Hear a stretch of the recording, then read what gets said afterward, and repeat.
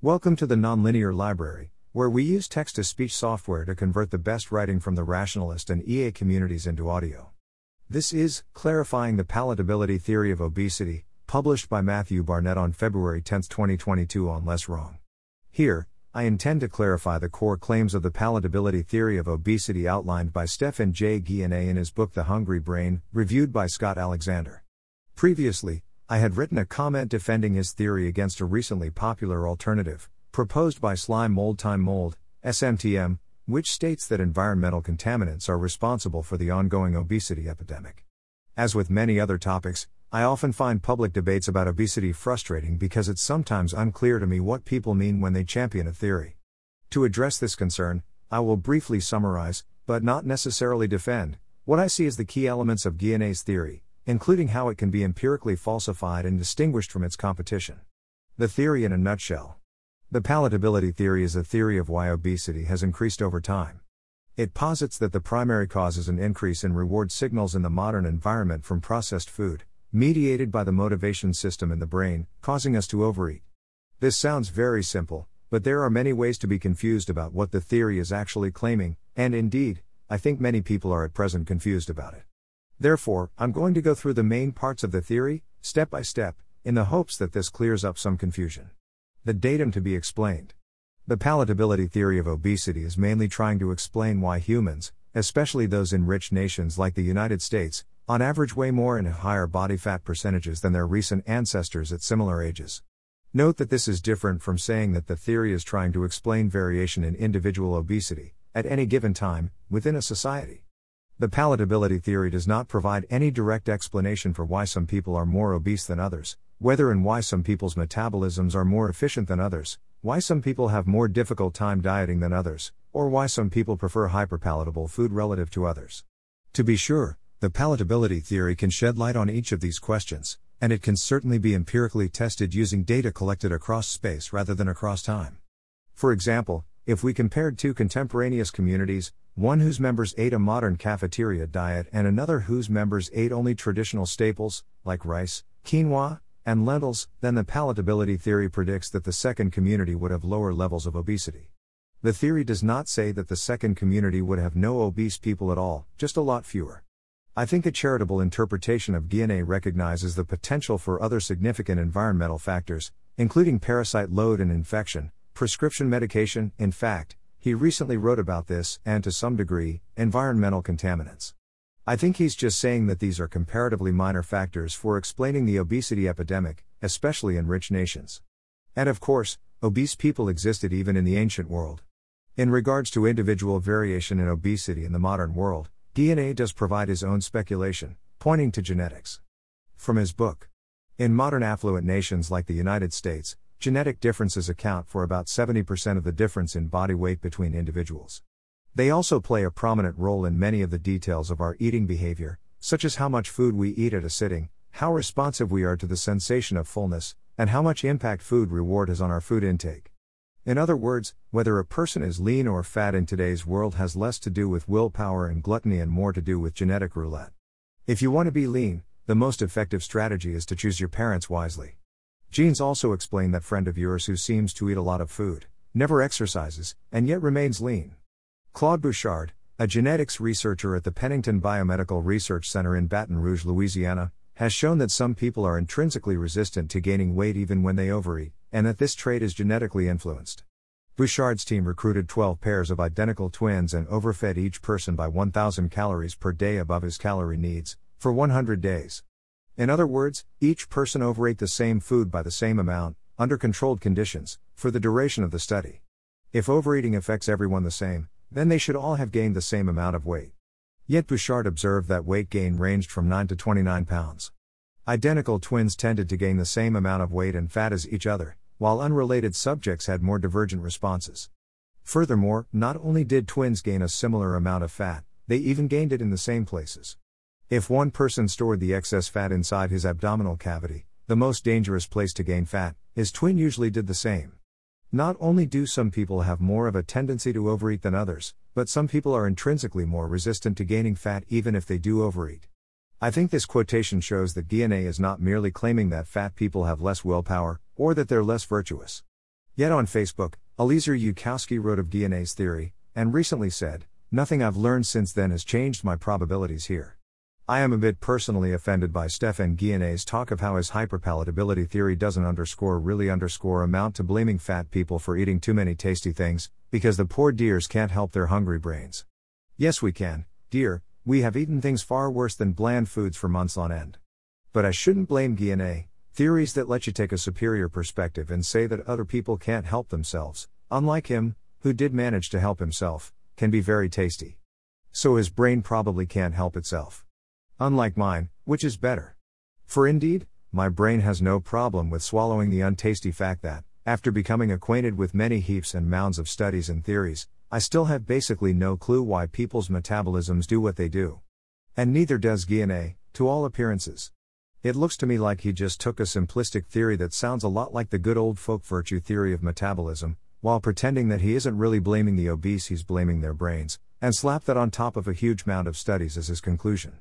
Personally, I think this is an unfair characterization of the palatability theory, and more importantly what it's even trying to address in the first place.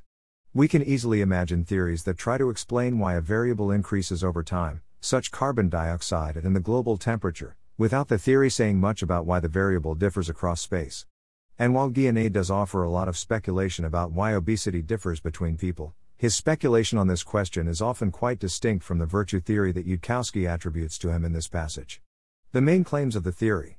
In my opinion, Guyenet's core claims should be clearly distinguished from some of his side speculation, such as his theory that hyperpalatable food causes leptin spikes, and over time, leptin resistance, which is supposed to explain why our weight set point increases. If the leptin mechanism turns out to be false, it would definitely mean that Guyenet was wrong about the specifics, but afterwards his general theory might still be intact. That's because I think his general theory of obesity only makes the following claims. The core mechanism is overeating. Guyenet asserts that the reason why we're getting more obese over time is because we're eating more. Notably, he doesn't make a big deal about exercise. I've graphed calorie intake estimates from all three methods in Figure 3. As you can see, the methods yield different estimates, but they all agree that our calorie intake has increased substantially over the period of time that we gained weight the most rapidly, 218 to 367 additional calories per day between 1978 and 2006. The third method, pioneered by National Institutes of Health researcher Kevin Hall and highlighted in black on the graph, probably comes the closest to capturing the true increase in daily calorie intake over the course of the obesity epidemic, 218 calories. Remarkably, this increase is single-handedly sufficient to explain the obesity epidemic that developed over the same period of time, without having to invoke changes in physical activity or anything else. How could Guyenet be wrong here? Well, he'd be wrong if people either weren't eating a lot more calories than we were in 1978, or if we are currently exercising a lot less, and that explains the data instead. In general, he'd be wrong if some other mechanism other than calories in, calories out, Chico, by which I mean the difference between calories consumed and calories expended, explained the rise in obesity. I should note that I do not think that SMTM actually disagrees with this mechanism. In one of their posts, they argue against the Chico theory, but in a follow-up post, they clarify that by Chico they merely meant the folk theory that willpower is responsible for obesity, which neither Guyenet nor I believe. Still, I think it's worth mentioning this mechanism, because it's the central way in which Guyenet's theory is supposed to work. If overeating doesn't explain why we're more obese than in the past, then the palatability theory would fail right out of the starting gate. It has something to do with our food. Guyenet claims that the reason why we're overeating is related to food and, to a lesser extent, the sugary drinks we consume.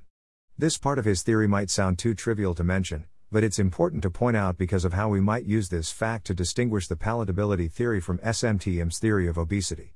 SMTM, by contrast, does not derive a necessary connection to food. In general, the contamination hypothesis is compatible with the idea that we're overeating because of what's in our food, but it's not a necessary ingredient of the theory. In fact, SMTM's leading hypothesis is that it has to do with what's in our water supply. They state, obesity is less common at high altitudes because of the watershed. Environmental contaminants build up as water flows downhill and are in much higher concentrations as you approach sea level. This divergence can be used to distinguish the empirical predictions of the palatability theory compared to SMTM's theory. There are many causes. Guyenet does not single out one part of our food diet. Instead, he blames almost everything in the modern diet, and the various ways these things are processed and combined. For instance, he writes that in popular media, there is a perennial debate over whether sugar or fat is responsible for the obesity epidemic. This has led some people to view obesity research as a team sport rather than a scientific discipline. Allow me to end the debate by stating what most researchers find quite obvious: it's both. Furthermore, he lays blame to the convenience of getting food in the modern environment. Edit: actually, maybe Guyenet doesn't believe this part of his theory anymore, due to allegations against Brian Wansink's research. Perhaps Guyenet has more than one line of evidence for this claim, but I have yet to check. See this comment chain. Brian Wansink, director of the Food and Brand Lab at Cornell University, has conducted clever experiments that illustrate the outsized influence of effort cost on our eating behavior. In one study, he recruited administrative assistants and placed candy dishes containing Hershey's Kisses in one of 3 different locations in each of their offices: on the desk, in the top drawer of the desk, or in a filing cabinet 6 feet away. Eating a kiss on the desk required only a small arm motion, while kisses in the drawer required a larger arm motion, and those in the filing cabinet required getting up and walking across the room. Each additional effort barrier, although small, made the kisses a less attractive deal. Remarkably, these seemingly trivial differences in effort cost resulted in large differences in candy intake. Participants with candy bowls on their desks ate an average of 9 kisses per day. Those with candy bowls in their desk drawers ate 6 kisses per day, and those who had to hike all the way across the room only ate 4 kisses. As Wansink puts it, it's not worth the effort for an Eskimo to locate and overeat mangoes. Would we be leaner as a nation if we all had to walk 3 miles and climb a tree each time we wanted a hamburger and fries, or ice cream, or pizza? Almost certainly. Yet our food today is more convenient than it has ever been in human history. Finally, Guyenet highlights food variety. Several independent researchers using various methods have confirmed that we tend to eat more total food, and gain weight, when we're presented with a large variety of foods. This goes a long way toward explaining what researchers call the buffet effect. We tend to overeat spectacularly at buffets, despite the fact that the food isn't always the crème de la crème. The complexity of Guyenet's theory should earn it a prior probability penalty. Each of these causes needs to be substantiated before we accept his theory as true. However, the complexity of this theory is also a strength in one sense, in that it allows us to distinguish the theory from monocausal alternatives. If there were a single reason why humans are more obese than in the past, then that leaves open the question of why no one's figured it out by now, and moreover, why no major nation has ever been successful at reducing obesity within their borders.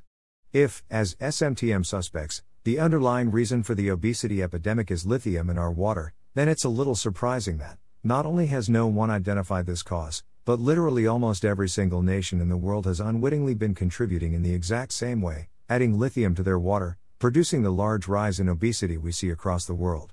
This is not a perfect heuristic, it's totally conceivable we live in such a world, but still. It's mediated by the brain. Really, what makes Guyenet's theory stand out among some competing popular theories is the way he talks about the brain, and how our overeating is governed by the motivation system in the brain.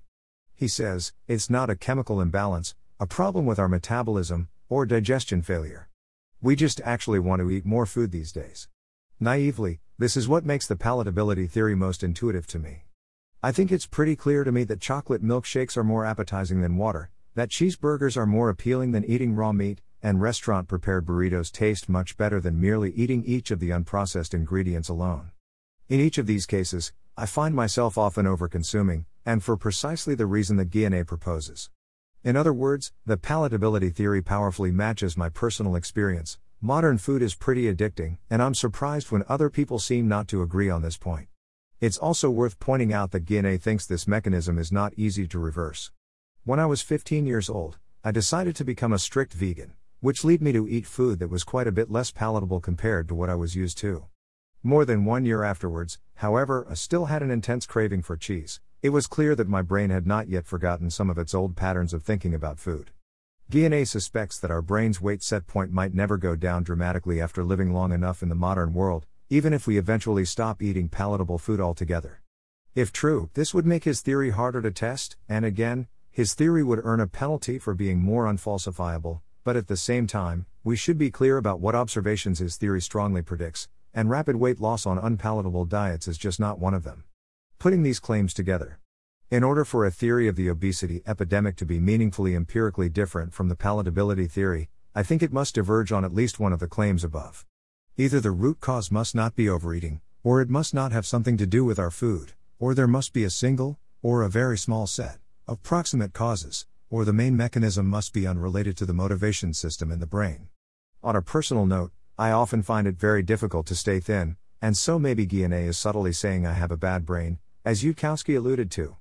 At the same time, I find it shocking when other rationalists think Guyenet is advancing a moral theory, as opposed to an empirical one. Presumably, it would not be common to interpret him as saying that much if he wrote about drug addiction or procrastination, which are both also problems that have likely gotten worse as a result of modernization. I'd prefer, for the sake of rationality, we restrict our discussion to his actual arguments and factual claims. At the moment I consider Guyenet's theory the current best contender for why obesity has gotten worse over time. My hope is that, if you disagree, you can be more precise in your disagreement by objecting to one of the core claims of the theory that I have now provided. Thanks for listening. To help us out with the Nonlinear Library or to learn more, please visit nonlinear.org.